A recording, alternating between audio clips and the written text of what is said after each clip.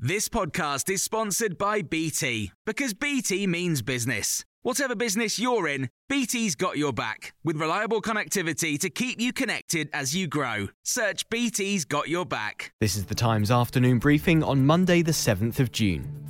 The government's defended its reduction in foreign aid as a group of Conservative MPs plan a rebellion in Parliament that would force ministers to return aid spending to its previous level.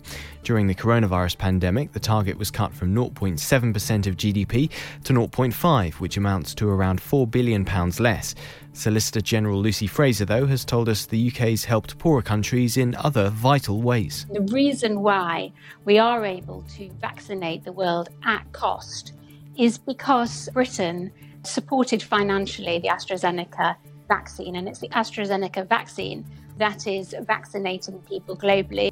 Father of the House, Sir Peter Bottomley, is one of the Conservatives backing an amendment that would secure a return to spending 0.7% of GDP on foreign aid.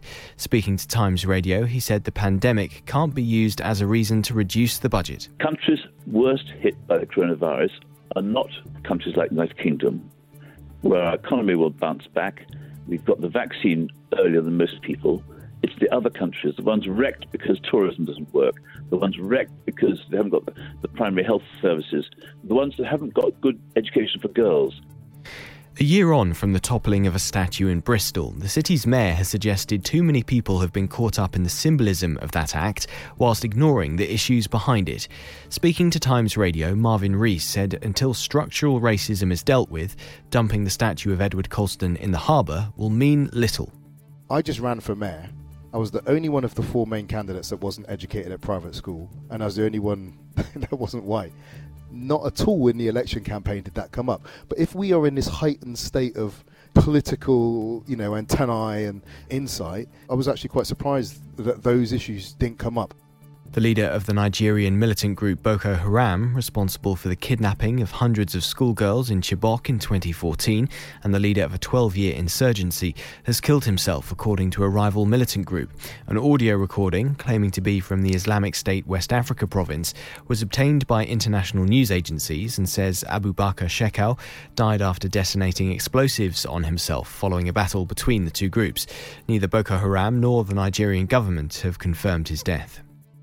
A number of retailers who were able to stay open during the coronavirus pandemic are facing calls to pay back hundreds of millions of pounds in business rate relief.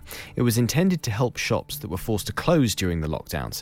The Times deputy business editor Graham Ruddock says pressure is growing on the others. A lot of the supermarkets already have paid it back, so about £3 billion has been paid back to the Treasury already. But then there's also this collection of other essential retailers, so Wilko, Home Bargains, The Range, who've done very, very well in lockdown because they were classed as essential retailers and were allowed to stay open, but at the same time were given the business rates relief by the government. You can hear more on these stories throughout the day on Times Radio.